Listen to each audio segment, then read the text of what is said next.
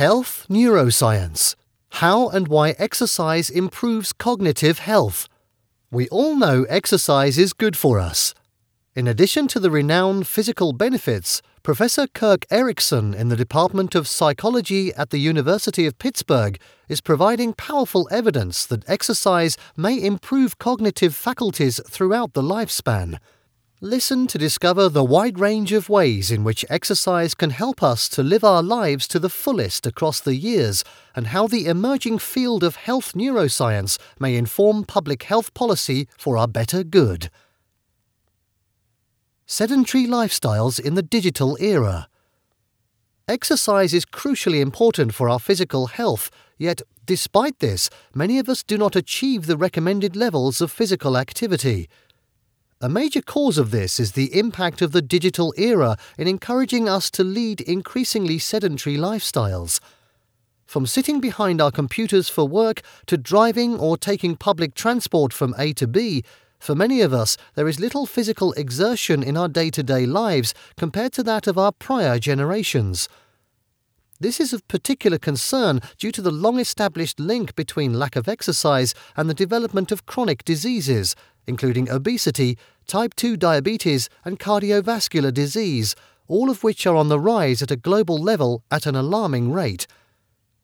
In addition to the detrimental impact of lack of exercise on our physical health, increasing evidence obtained over the last 20 years suggests that our brain and cognitive faculties, such as memory and attention, are also negatively affected. However, when we do exercise, the benefits can be significant. Professor Kirk Erikson in the Department of Psychology at the University of Pittsburgh, USA, is a pioneer in elucidating the beneficial impacts of exercise on brain structure, function, and cognition in the emerging field of health neuroscience. Neuroprotective effect of exercise in old age. The hippocampus is a small neural structure in the brain implicated in both learning and memory. As we age, physical deterioration to the hippocampus in the form of shrinkage is both a precursor to and cause of impairments to memory. In older adulthood, increasing difficulties with memory are often considered part of the normal aging process, as well as a hallmark symptom of neurological disease, such as Alzheimer's disease and other forms of dementia, when the impairments are substantially more severe. Professor Erikson and colleagues noted in a paper published in 2011 that existing research indirectly suggested that exercise may increase the size of the hippocampus in the brain in older adults, but that this suggestion had not yet been confirmed or quantified. To address this, they conducted a randomized controlled trial in which they recruited 120 older adults without dementia and allocated participants to one of two groups: an aerobic exercise group or a control group who completed only stretching exercises. The findings were astonishing.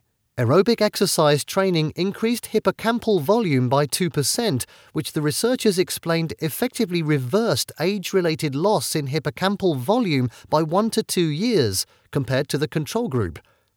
Furthermore, this was associated with demonstrable benefits to spatial memory, a specific type of memory related to information about our environment and location, how to find our way to the local shops, for example.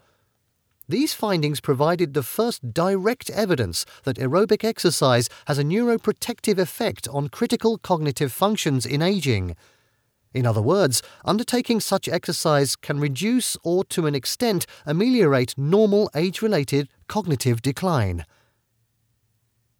Exercise as an effective intervention post-stroke. Professor Erikson and his team then turned their attention to the effects of exercise in either preserving or potentially even improving cognition following stroke. For survivors of stroke, cognitive impairment presents significant challenges through being associated with further deterioration in health, lowering of quality of life, and decreased independence in daily life skills and self-care. Using a statistical technique known as a meta-analysis, Professor Erikson and colleagues evaluated the combined findings from 14 separate randomized controlled trials, constituting a total of 736 participants that had tested the effects of exercise on various measures of cognitive function. Conducting a meta-analysis allows a more powerful and reliable estimation of the effects of a given intervention that can be derived from a single study alone. Professor Erickson found that benefits to cognition were most pronounced for combined aerobic and strength training programs, as compared to either activity being completed in isolation. Benefits were found even in the chronic post-stroke phase, which in this study was on average around 2.5 years, suggesting that exercise as an intervention can be effectively utilized even some time after the stroke itself. Benefits of exercise in children. To date, the majority of research has focused on the benefits of exercise in older adulthood. However, there is converging evidence that childhood is a key stage of development in which physical activity may also provide tangible benefits. In a review paper published in 2017, Professor Erickson and colleagues synthesized the available literature on the effects of exercise in childhood. Here, the researchers noted that greater integrity of grey matter in the brain, a critical structure associated with a wide range of functions including muscle control, sensory perception, and higher-level functions such as memory, is associated with greater levels of physical fitness in children and adults alike. The researchers also noted that levels of physical activity can be directly linked to measures of academic success in schoolchildren. Such findings are, of course, of keen interest to educationalists, parents, as well as society more broadly, given the profound implications of being able to increase academic attainment in our younger generations. Taking a reasoned approach, Professor Erickson and colleagues pointed to limitations in the existing research and highlighted avenues for future research. First, they argued for the need for causal rather than merely correlational evidence to elucidate the underlying mechanisms of benefit for exercise in children. Second, they suggested that the circumstances that confer the greatest benefits for exercise on cognition, such as the age of child, duration, frequency, and intensity of exercise, should be identified as a priority. The emergence of health neuroscience, from theory to public health. The approach adopted by Professor Erickson and colleagues in understanding how the brain affects and is affected by health behaviors such as exercise is known as health neuroscience. This is a new and interdisciplinary field of work, offering both great potential but also, as with any new approach in science, challenges to be overcome in maximizing its potential application. Professor Erickson and colleagues argue that it is not sufficient to merely describe the relationships between our physical health, brain function, and cognition, but rather that the overarching aim of health neuroscience should be to use empirical findings and the associated theoretical perspectives for the better good, in this case, to improve public health. As part of work for the USA Physical Activity Guidelines Advisory Committee in 2018, Professor Erickson and colleagues summarized the evidence suggesting that exercise had beneficial effects on both the brain and cognition, and concluded that this is likely to be the case across the lifespan and for different clinical groups.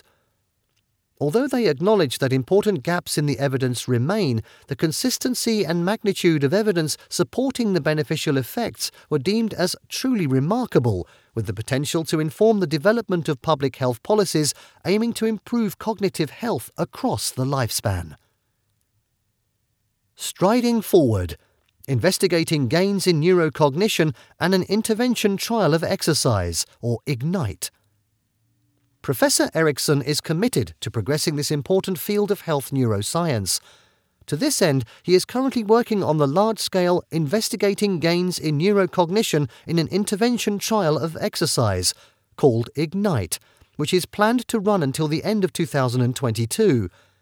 Almost 700 cognitively healthy adults aged between 65 to 80 years of age are being assigned to one of the following exercise conditions, each lasting 1 year in duration: moderate intensity aerobic exercise condition, 150 minutes per week; moderate intensity aerobic exercise condition, 225 minutes per week; or light intensity stretching and toning control condition, 150 minutes per week.